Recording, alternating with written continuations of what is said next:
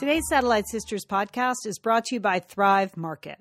Thrive Market is an online grocery store with great, premium, healthy, organic, non-GMO products at wholesale prices.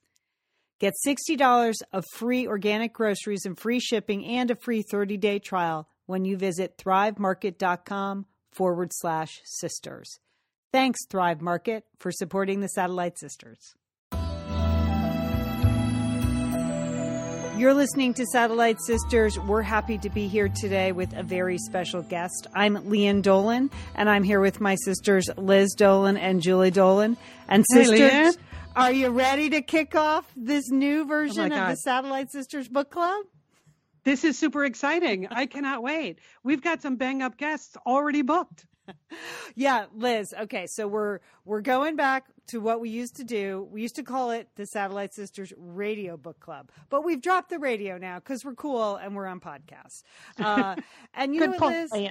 Yeah, thank you, Jill. And I was remembering like how long it took us to come up with that lame name, Satellite Sisters Radio Book Club. Do you remember the production meeting around that? Yeah. I do remember that. I do remember that, yeah. So you don't want to relive that by changing the name in any way. No. So when we decided, like, we should do that book club again, what are we going to call it? And you were like, well, you could just drop the radio. Good, done.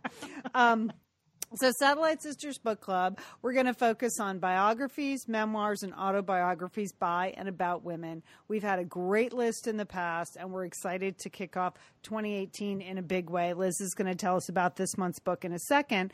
But next month, attention, Little House fans. Attention, Little House fans. And starting with Jen Dolan, number one fan. Get your gingham on.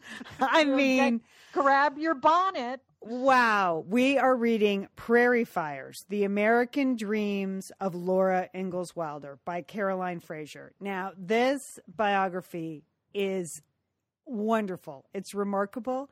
I have to say, I started crying in the first chapter thinking about Laura Ingalls Wilder.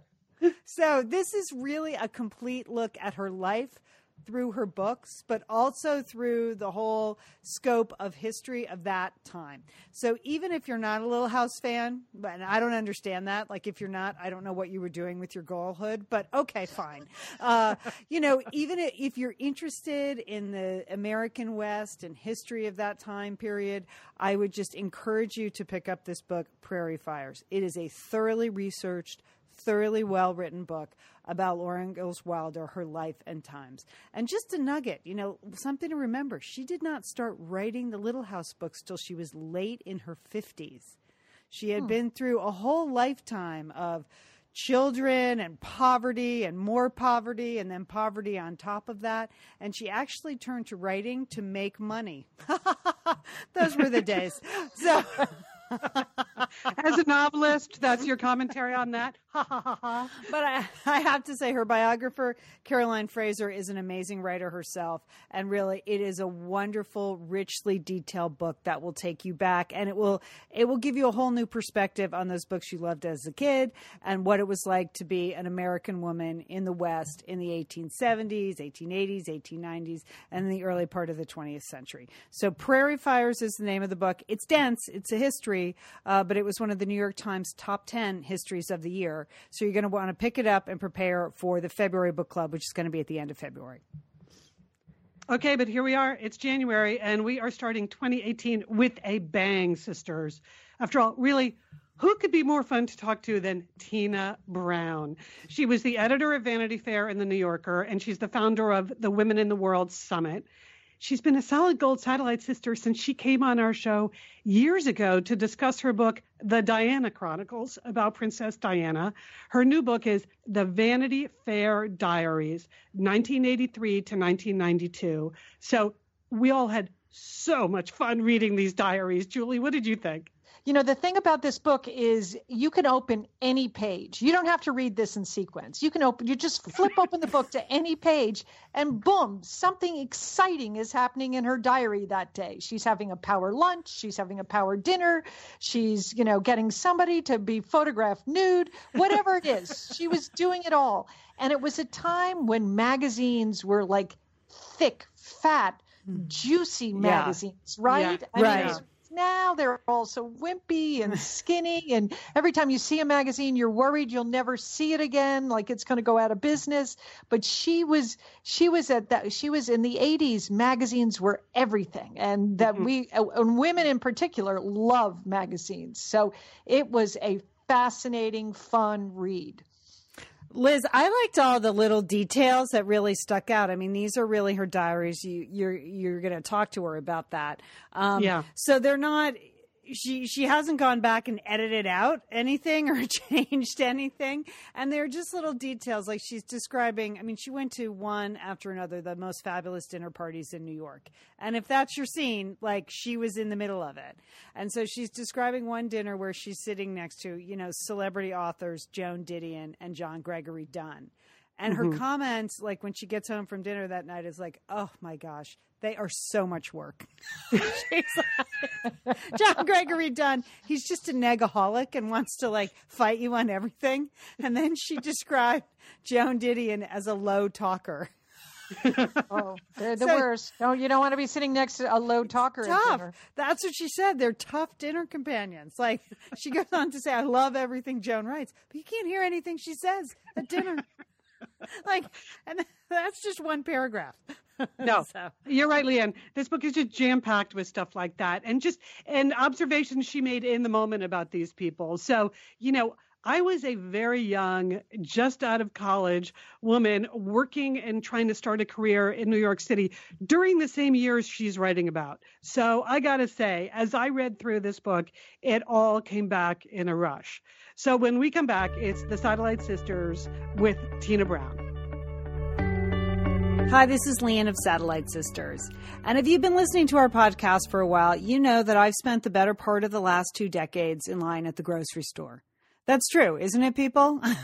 I mean, I had the 2 boys.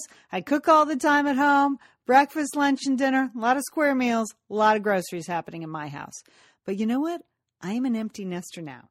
And one of my vows for this year was to spend less time standing in the grocery store line and more time having fun, walking my dog, going to a late afternoon yoga class. I don't know, maybe even enjoying taking up knitting. I'm kidding. I'm not going to ever knit because I love to cook too much, but I hate to park. I hate to stand in line. I'm over it. So I'm so happy that Thrive Market is now a sponsor of the Satellite Sisters podcast. ThriveMarket.com/sisters. Go there now. You can follow along with this ad because you're going to want to check it out.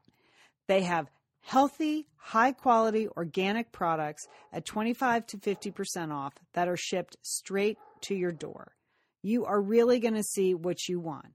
Organic, non-GMOs, products that fit your special diet, whether you're gluten-free, vegan, vegetarian, maybe you're one of those paleo people. I don't understand you, but there are products there for you at thrivemarket.com/sisters. Now, I went there. I was excited to try it out. I was so overwhelmed the first time. I just went straight to the pet food aisle, if you will, and bought Steffi a whole bunch of delicious pet food. And then I started cruising around the site, and I thought, oh my gosh, I love this place. Look at all these wonderful products. Oh my gosh, there's that really good tea that I love, the All India Tulsi tea. I can't find that anywhere. I'm going to get that. Holy cow, look at the nut butter selection. I enjoy a nut butter, and there are plenty to choose from at Thrive Market. If you enjoy a nut butter, you're going to find your nut butters there. The olive oil look good. The store brands look good. Premium brands look great. And here's the deal. I like this company, Thrive Market, because they give back. For everyone who signs up for a paid membership, Thrive Market donates a membership to a family who needs it, to a veteran, or to a teacher. Everyone together can support healthy living. And it's so much easier than a grocery store. I can't even tell you.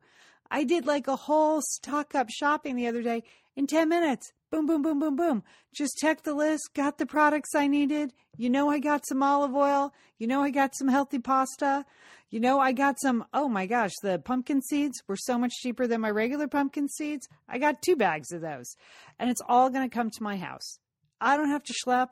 I don't have to park, and I can feel good about how and where I'm shopping.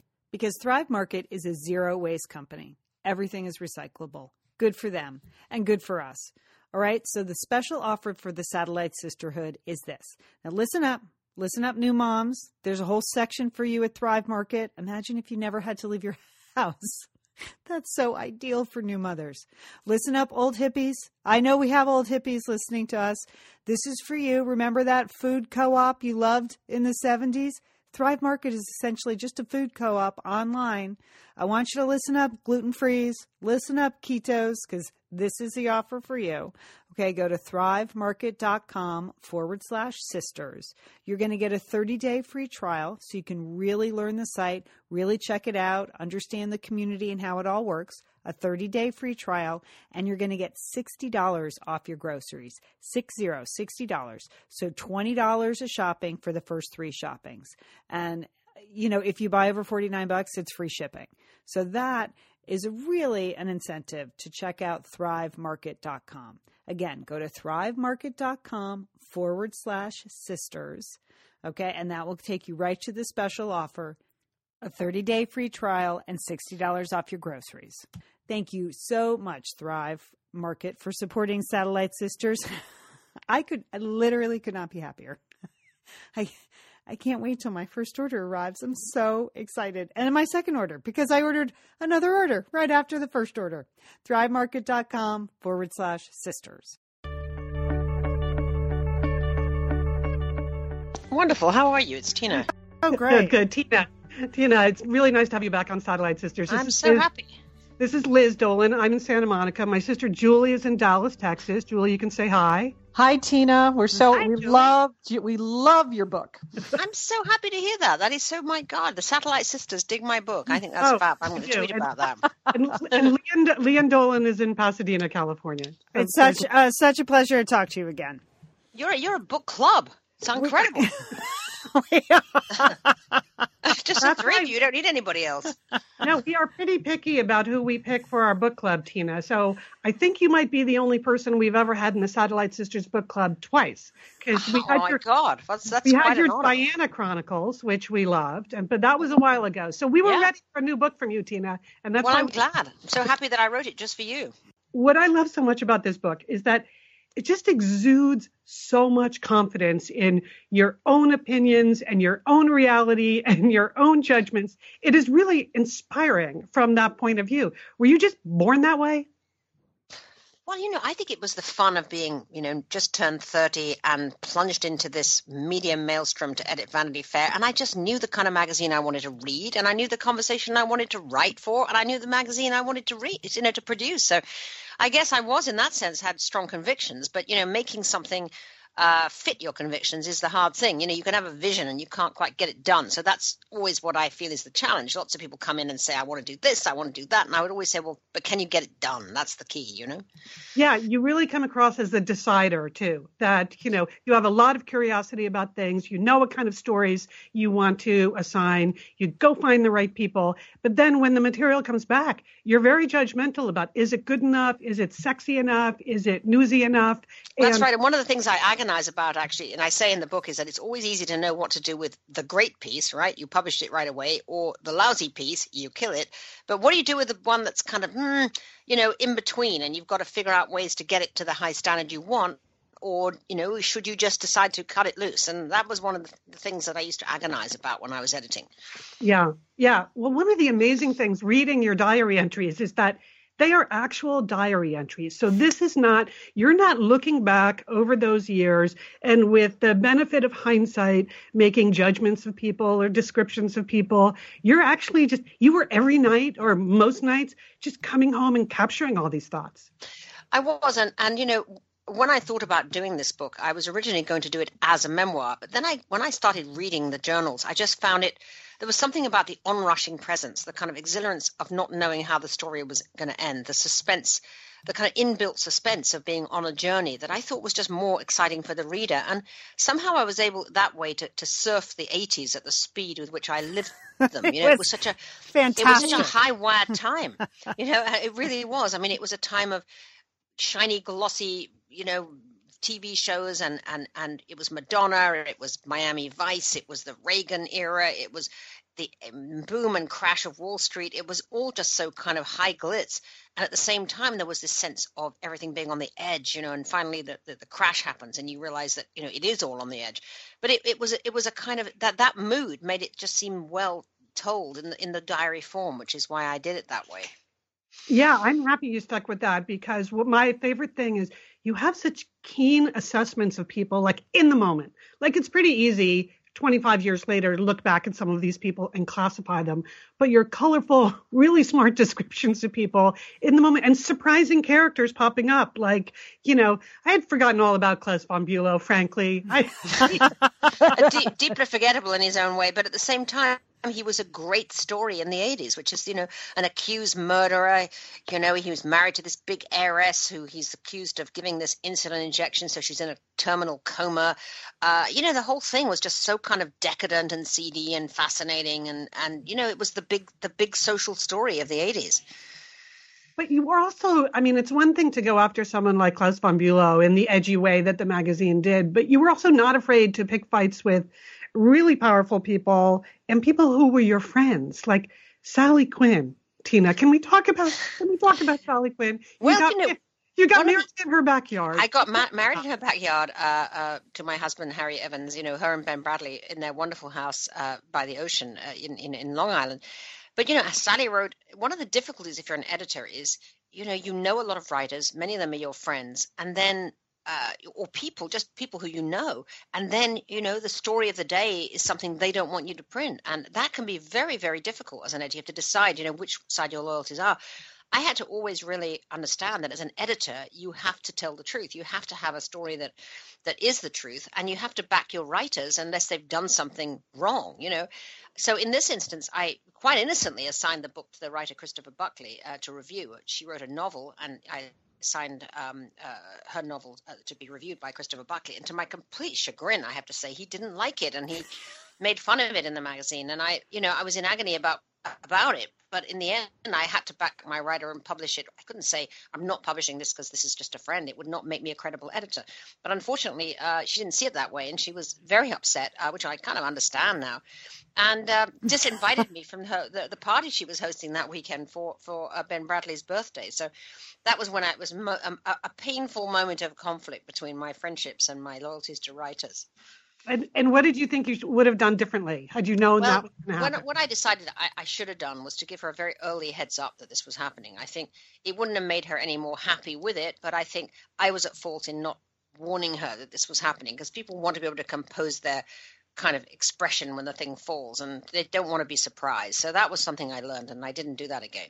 I didn't surprise people. Yeah, I believe she was particularly surprised by his use of the word cliterature to describe. Oh my gosh, that was unfortunately very memorable and was quoted everywhere. Yeah, that was a pretty memorable phrase, which there's no doubt she did not like. Now that would be a million seller if you wrote a cliterature book. 50 Shades of Grey was that was the kind of thing I tried to say when I was defending what I did.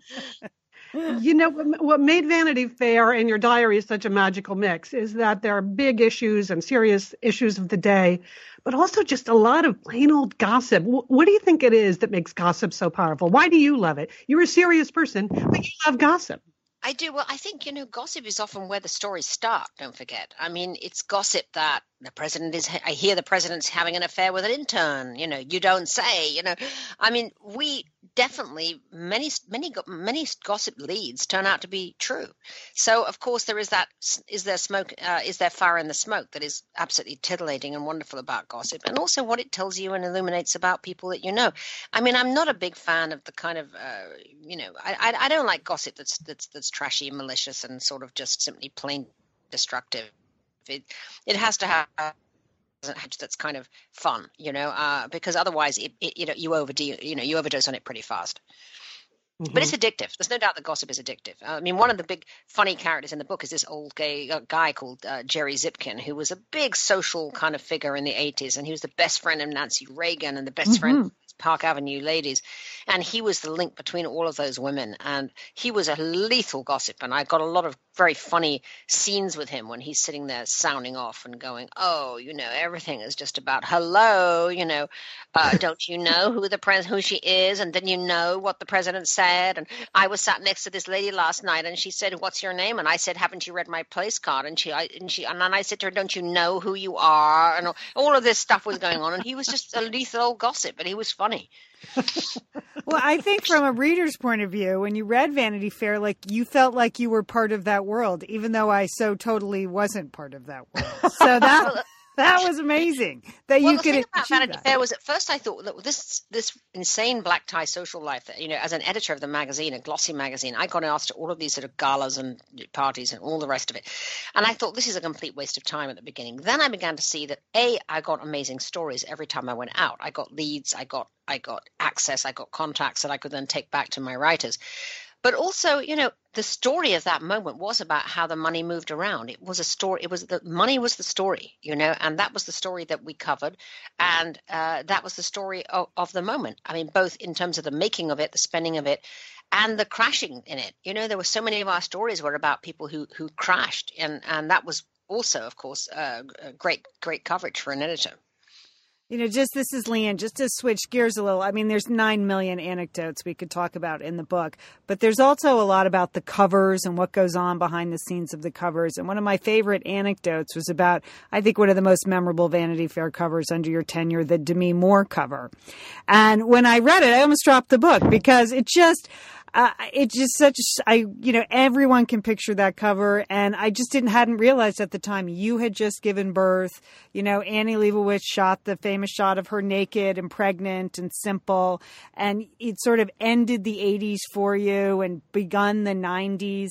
Was that your idea? How did that evolve, that shot? It was first of all, I had been looking for a cover that was kind of going to break the mold with the 80s, because the 80s was all about kind of red nail polish, high glitz, Dynasty, all of that stuff. And you called it Trumpy. You called it Trumpy. Trumpy, yeah. Very Trumpy, because, of course, the great iconography of that era was that gold tower, right, which was Donald Trump. So I wanted to make the change into the 90s and say that we were going to be now a magazine of the 90s, because you don't want to be kind of stuck in the era before. So I was looking for a cover that made a statement. Then we heard we were going to photograph Demi Moore for the cover. I just had my second child. And I was feeling very kind of mutinous about wearing maternity clothes. I mean, in those days, we all wore these big Laura Ashley stuff, right? For Laura Ashley tents, Mm-hmm. And I was feeling really irritated with stomping around, looking my worst, etc. And so when we heard Demi was pregnant, at that time, when you had a pregnant movie star, you did tend to kind of cut it at the shoulders and just do the head and shoulders. And I said to Annie, let's show her pregnant. Let's put her in a tight dress instead of a maternity dress. We'll cut her at the shoulders. Let's do a tight dress. Great idea, says Annie. But the great thing about Annie is that she always goes further than you ever ask her to go, right? So if you say you want a pregnant dress Demi Moore, what did we get? We got a pregnant naked Demi Moore. When she comes back with the pictures and shows me the stark naked Demi Moore, I go, oh my God, this is so incredible. I mean, how are we going to get her to do this with us? Because these pictures were really taken for her and Bruce Willis as a private session. Oh. So I will call her. Wow. And she gets on the phone, and credit to Demi, though. I mean, because she's the one who took the brave risk. I mean, she agreed. I then had to persuade the newsstand to accept a pregnant naked cover. So we asked Walmart what they think. Oh, yeah. Walmart says, no, we're not going to put this on the cover. We're not going to do it. We're not going to put it on the newsstand. So what we do is we decide that we shrink wrap it in plastic like a porn magazine, and we put it there amongst Playboy and Penthouse. And, of course, it makes it even more of a stolen pleasure. And, it goes completely crazy on the newsstand, completely crazy in the media. And the amazing thing is that people are still doing that photograph. And I really love the fact that we kind of liberated women from feeling that maternity was something they had to conceal. I mean, we definitely liberated women's fertility excitement, that we could let women celebrate their fertility by showing their pregnant stomachs, and they've been showing them ever since. In fact, does that make you happy? This is Julie. Tina, does that make you happy when you see Serena Williams sort of copying that same? That made me so happy. I mean, it was an homage. And the wonderful thing is that, Demi's pregnant bump is now like 27 or something. She graduated from Brown. She's, a fully fledged adult. And yet, the cover lives on in other pregnant women. That's amazing. Tina, this is Julie. And one of the other things that's so fascinating about the book, for all the success of Vanity Fair, there are points in the book where you feel like, oh my gosh, the whole magazine's going to collapse. If they don't get this cover, if they don't get this, it's all going to go under. And I mean, particularly the cover you did with the Reagans. I mean, you were called down to the White House about that one, right? Right. Well, we did, it was always about what can we get for the cover? How are we going to succeed? Because for the first year and a half, when I came in, the magazine was failing very badly. And, my job was to turn it around. And for the first year and a half, God, we worked so hard. I mean, I just tried every trick in the book and I redesigned it and, shook it up and hired new people and so on. But it still hadn't quite caught on yet. It wasn't really doing it in terms of getting the advertising and the newsstands. So when we got this opportunity to go and photograph the Reagans at the White House, I knew this was going to be a great coup. So I took a fantastic photographer, Harry Benson, who has photographed many presidents before, because we were told, you've got 20 minutes to do this picture. And Harry, who is very, very inventive, crazy Scotsman, took a boombox with him, which truly dates me, with a cassette of Frank Sinatra. That also dates me. Frank Sinatra singing Nancy with the Laughing Face. And as the Reagans come in dressed for dinner because they're on their way to a state banquet, Nancy, he hits the boombox and Nancy says to Ronnie, "Oh, Ronnie, that's our song. Let's dance." And the two of them start this unbelievable romantic foxtrot as if there was no one else in the room but them to Frank Sinatra. They're dancing and dancing. Harry Benson's jumping up and down, taking his pictures like a crazy, madman, sort of, snap, snap, snap. And then he goes, "Oh, Mr. President, give your wife a kiss." And Ronnie Reagan leans over and does this sort of wonderful screen kiss with the First Lady. And I'm standing there thinking, oh my God, we have the picture. This is the kiss of life for Vanity Fair. And it really was. But I had to go through a horrible moment when the vile little gossip Jerry Zipkin gets into the mix. Right. Jerry's in this story. I remember that. Yeah. And he calls Nancy Reagan and says, "Oh, I hear they've got this cover and you really got to better find out what you think of it, blah, blah, blah." So we get this call and I'm told that I have to show Nancy Reagan the pictures before they'll allow them to be published, which was not in my scenario at all. I refused to send the pictures down. Instead, I got onto the shuttle and took the pictures with me, put on my Reagan red suit and my little Chanel bag, and I flew down there to Washington and sat in the antechamber at the White House waiting for Mrs. Reagan to look at the pictures with her press secretary and decide whether she was going to do it or not. And they were in there for like 3 hours or something. Oh, I was dying. wow. What was going to happen? I had no cover. This was the best cover I'd ever done. And, and finally the press secretary comes out and says, "Well, Mrs. Reagan is very disappointed." And at that moment we had the kiss picture on the cover, not the dancing picture. And she says, Mrs. Reagan is very uncomfortable. So I just thought, what I'm going to do? I'm going to give her something. So I said, "Look, we'll put the kiss inside and the dancing picture on the outside." And then she goes, "Oh, it's much better, much better." And so we were able to do it. And I actually, it made it even more of a seller because people had to then, in those days with no internet, they had to buy the magazine to see the kiss picture. So it was a double whammy for us. And it was a real turning point for the magazine, right? You really felt like, okay, now we're going somewhere. Yeah. I mean, it took off like a lunatic. I mean, that cover took off like a bucking bronco. It was on every single news, led the news for like 3 nights. It was on every talk show. It was the Reagan kiss was in every, syndication in every newspaper all over the world. It was really an amazing kind of rocket boost to our entire positioning. Well, that's why they called you the Queen of Buzz, Tina. So we're going to take a quick break here. And when we come back now, we're going to ask you for some personal advice for an American woman we know who is soon to join the House of Windsor. So hang on. We figure you could really set her straight. We're the Satellite Sisters. We'll be right back. You're listening to Satellite Sisters, a weekly podcast that's a pep talk for modern women. To find out more about this show or all the show notes from our podcast, visit our website at satellitesisters.com. To subscribe, you can find us at iTunes, at Spotify, or your favorite podcast app. Thanks for listening to Satellite Sisters. Okay, we're back. So moving on to the House of Windsor. Julie, I know that you have quite a list. Yes, I do. So, Tina, let's just start with Meghan. What are your expectations for her and the House of Windsor? I think Meghan is a complete royal rock star who is going to really make another quantum leap for the royals. I mean, Kate Middleton has been an unbelievable boon for the Royal House of Windsor. But Kate is now, about to have her third child, and she's settling into future queen mode where she can't make too much news.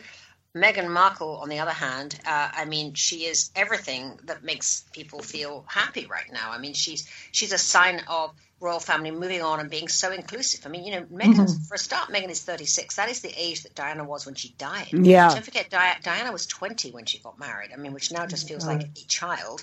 So she's sad. a fully fledged, independent, fully lived woman who knows exactly who she is and is not a kind of fledgling, work in progress. She's really already a very much established, confident woman.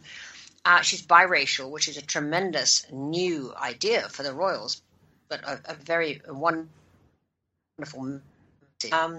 And she's divorced. I mean, which just says how far the royal family have moved on and how the Diana effect, as I like to think of it, has come full circle. No, it is. I mean, when I read your book, one of the things that struck me was like, you've just figured out how to do America so well. I've been an expat, and I know a lot of people go to Britain and they Americans think, oh, this is going to be an easy assignment over here, and they get killed when they go to Britain. Why do you think you did so well in America? And in turn, are there any tips you can give Meghan for who's now going to live in Britain to become a British citizen? Well, I mean, I just loved everything about America when I got here. I had a lot of kind of, a bit of duality about it in the sense I did miss England enormously. At one point I say, America's too loud, too big, too brash. America needs editing. And I missed the kind of coziness, if you like, of England. I missed the rain. I missed British sense of humor. I missed Monty Python. There were things I just really missed. But at the same time, I think for those women particularly who've been somewhat sort of enclosed, felt more enclosed in England, felt more, the ceiling wasn't as high. America's extremely exhilarating. You feel the sky is the limit. I think Meghan will find whatever openness the royal family has shown to her, it is enclosing, it is inhibiting, and it is inside the royal upper echelons of the household still a very stuffy place, even though the royal princes, Harry and William, have a very different kind of atmosphere in their circle to the Queen's circle. Nonetheless, she has to interface with the Queen's circle. And my only advice to her, I think, will be careful not to get too much publicity. I mean, it's great to be celebrated. Everybody loves it now. But don't forget how jealous Charles got of Diana. I think that Harry's a very different man to Charles. But I don't think any man, who's been raised to be the great star of a family will like being completely overshadowed all the time. So you have to be careful to be appropriately appropriately popular. Let's put it that way. You don't ever want to be more popular than one of the royal family. Princess Margaret, the sister of the Queen, was just outraged that when the Queen went to open Parliament and Diana went, all the press wrote about was Diana's new updo. And they did not write about the Queen. And the fact is that even though you'd think, well, how could anybody be jealous if they're the Queen? People are human, If someone else gets all the press, it's like, well, what about me? Am I chopped liver? So I think Meghan Markle I think she should just heed that. That's all. That's a good one. I think they're going to be great global citizens, Meghan and yes. Prince Harry. I think that they are, a new generation, and they will have, they have international causes, and I mean, certainly we're embracing them, certainly. Oh, I think they're amazing, and I think they both are humanitarians. They both love traveling the world. I mean, it's just a marvelous message right now for the UK, which has just, shut itself off with Brexit, to be able to say, no, here we have this young royal couple, very attractive, very fashionable, who are embracing the world. So you did television coverage of multiple royal weddings in the past. Can we expect to see you on TV come this? I'm sure I'll be asked to bloviate about this one. And I'm always happy to do it. It's fun. I mean, what can be more fun? I think we need this wedding so badly. It's the one piece of good news we've had in a long time. Yes. Yes. Okay. Julie, was there anything else you wanted to? No, the wedding. I was, what are your expectations? You think? I think it's going to be an incredibly happy and cool day. I think you're going to see a joyfully festive England when this wedding happens. It'll be a young occasion. Young people are very, very interested indeed in Meghan Markle. They've been turned on to the royal family even more than by Kate Middleton, because Kate's been very popular. Yes, we love Kate. We love Kate. Yeah, and she's been a big fashion icon to young women, etc. But there's something about Meghan that I think is doubly cool because she's biracial, because she's from overseas, because she's, a divorcee, because she's a sort of global citizen, because she's an established actress. All of these things make her extremely appealing, I think, to the young generation, and I think she's going to really bring in a whole new audience for the royal soap opera. Do you think they'll let her work? Do you think they'll let her act? I don't think. I think the great thing about it is, people often think, oh, it should be a girl from a another royal family or something. Absolutely not. I mean, if you're an actress, you like the limelight. There's just no point, frankly, in having someone who is a princess of the realm who doesn't understand or like being in the public eye, because that is going to be your life. If you hate the public eye, what a horrible fate. Mm-hmm. But Meghan Markle clearly likes the public eye. She's been an actress, and I think now she can do this. She's 35. I mean, at the end of the day, as we know, actresses over 35 is often not such fun. But she can be, she can deploy her presentation skills in a far bigger and better field than simply as a TV show. Okay, move over Suits. She's going to take on the world. That's what I was saying. It's tiaras from now on. Before we close, Tina, I want to go back to sort of the scope of your life, because there is a superwoman aspect to what you write about in the Vanity Fair Diaries, what you've carried on since then. But there are moments in the book where you're very reflective of how many things you have going on in your life. No, it's all about the spinning the plates and trying, having being a mom of two kids, one of whom had a lot of challenges. He was born premature. And, one of the most kind of fraught sections of the book is when I give birth to Georgie, who's premature, and agonizing about, is this going to leave him with some damage? And indeed, he does have Asperger's syndrome, which is a kind of processing issue where you find it very difficult to have social clues and so on. And he's doing really, really well, but he's had he had a fraught time growing up. And, I'd forgotten, in a sense, going back to that period, just how much working women have to kind of do. I mean, you're just continually trying to find like 5 minutes of your time to be yourself. And some of the book longs for, the reflective time that comes from not always being either working flat out or being a mum flat out, and there just doesn't seem any time, for me, as it were. And I think a lot of women feel the same way, that there isn't any space in between these two things. And do you have that space in your life now? I have more of it now, and I must say, I've been, so lucky to have a husband who is one of the heroes of the book, who is been so incredibly supportive. My husband, Harry Evans, who's also a journalist and editor, and, was the most incredibly passionate supporter of mine all the way through. And now it's him and me. And we, thank God, we have this wonderful time together, because we're passionate journalism junkies. We still are. We go out for breakfast every morning and devour the whole news buffet and re-edit every single newspaper and website together.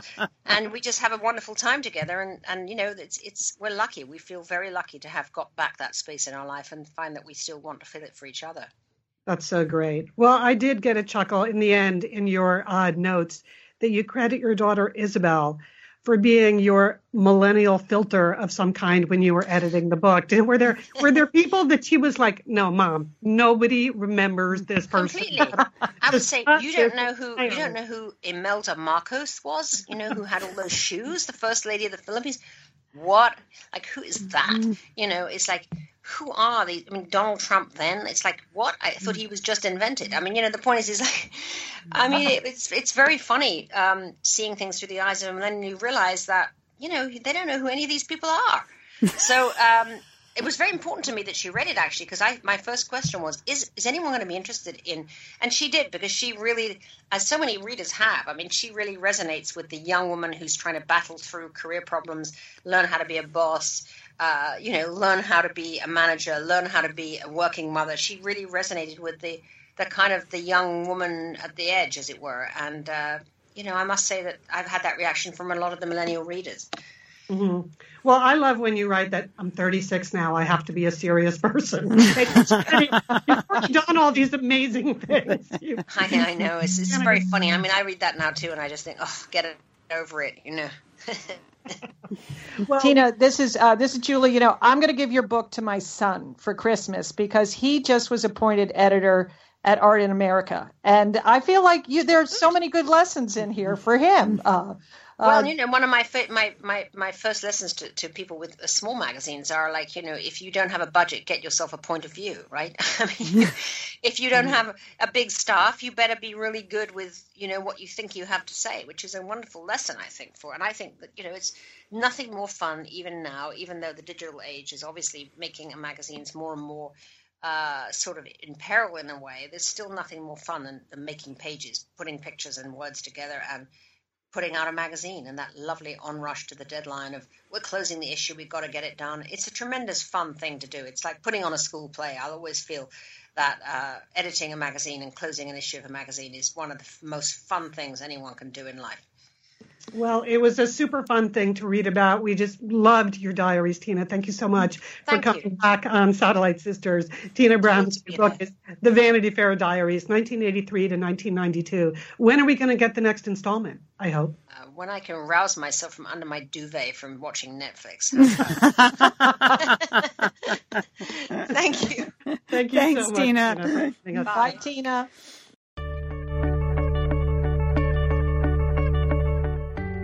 We're back. We're the Satellite Sisters. I literally can't think of a better guest than Tina Brown. I mean, she is the guest that just keeps giving. We were barely even getting questions out, and she was answering them.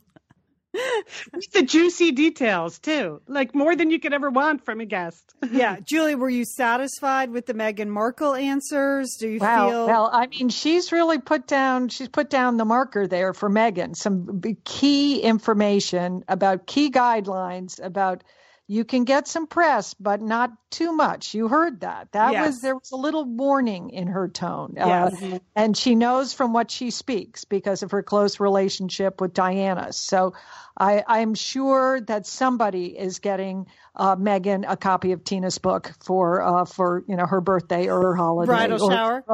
Bridal shower, something. But I am what is still the main thing that I take away from this book is just we've talked to so many confident people, confident women, but there's something about Tina Brown and her intellectual confidence. I mean, she was young when she took that job, and she just had such a strong and certain point of view. She knew what quality was. She knew what it looked like, what it was in terms of print and photographs. And she just went after that. I mean, I'm sure she probably made some mistakes, but it doesn't seem like it. And I just, I don't think that I'm, like a shy flower, but she has remarkable confidence. I remember when she went to the New Yorker and it was like, oh my gosh, she's going to kill the New Yorker. She's killing it, and then she revived the New Yorker as well, know. So yeah, you're right. She is confident because she's good at what she does. Very good at what she does. Yeah, super #stay noisy, sister. It's like you could have invented that for her. One of the things she writes near the end of the book is, my stubborn dream is to be mistress of an Oxford college. And I just want to say, Tina Brown, I would totally go to that college. Like I've always said to you guys, I would like to just be an undergraduate again somewhere. I don't want to go to graduate school. But in the meantime, for those of you who love Tina Brown, her company, Tina Brown Live Media, runs this Women in the World conference internationally. And if you can't make the conferences, they post a lot of really great content and conversations online. So check out Facebook and Twitter at Women in the World. And we will also repost our previous interview with Tina about Princess Diana. Because again, in the lead up to the big Windsor wedding, you're going to want to review how viciously that family took Diana down. Right. So it's a good point, Liz. It's a good point. I'm all for Meghan. It is a hard job, Meghan. You might want to re-listen to that previous interview with Tina too, Meghan. Or if you are her bridesmaids, You listen. Yes. Like, you listen, and you can just tell her what we said and tell her what Tina Brown said. Liz, that's a great point. First of all, that is another dishy, wonderful interview with Tina Brown. And I remember we were pretty nervous to talk to her because, again, she was Tina Brown, and we were just a bunch of sisters. And afterwards, I remember thinking, she was so nice. She was so generous. I know. She's a very generous, confident woman, and you have to really admire that. Really admire that. Okay, so, I mean, kicking it off with a bang, the Satellite Sisters Book Club is back.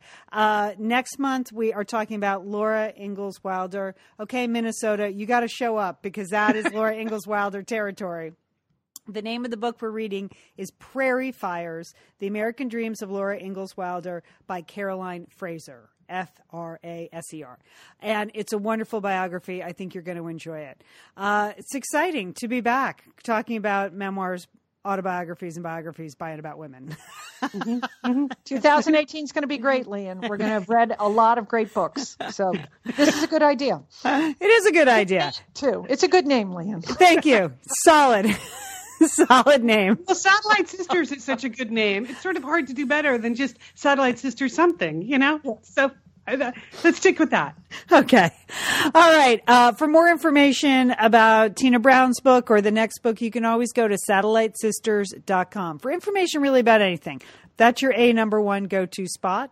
We would love to have you in our Facebook group. So just look up the Satellite Sisters Facebook group. We have an official page, and then we have a group page where everyone can chime in. So if you're reading Prairie Fires already and have some questions for the author, you're going to want to put those at the Satellite Sisters Facebook group. And you can follow us on Twitter at Sat Sisters. I'm on Twitter at Lian Dolan. Liz, you're at SS Liz. Mm-hmm. And Julie, what are you again? No one knows. No one knows. Just Julie Sat Sister, maybe. No, you're at Julie Satsis. Okay. Okay. Just send it to at Sat Sisters, and we will forward it to Julie. You got it. Yeah. You got it. All right. Have a great reading week, everybody. Pick up that Prairie Fires, and don't forget, call your satellite sister.